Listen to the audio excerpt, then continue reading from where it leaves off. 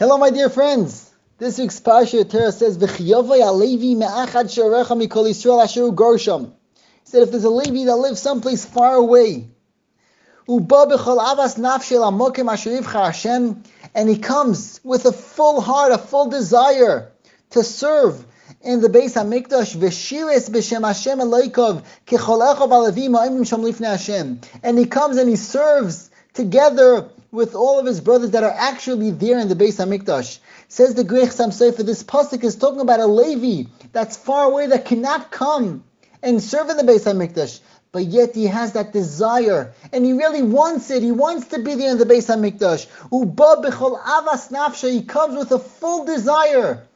Says the Torah, "V'shires kechol echov alevi ma'imim shel lifnei Hashem." HaKadosh Baruch Hu is being machshav, his machshava, his cheshik, his ratzon to be there. HaKadosh Baruch Hu is being machshav as if he was actually there in the Beis HaMikdash doing the avodah.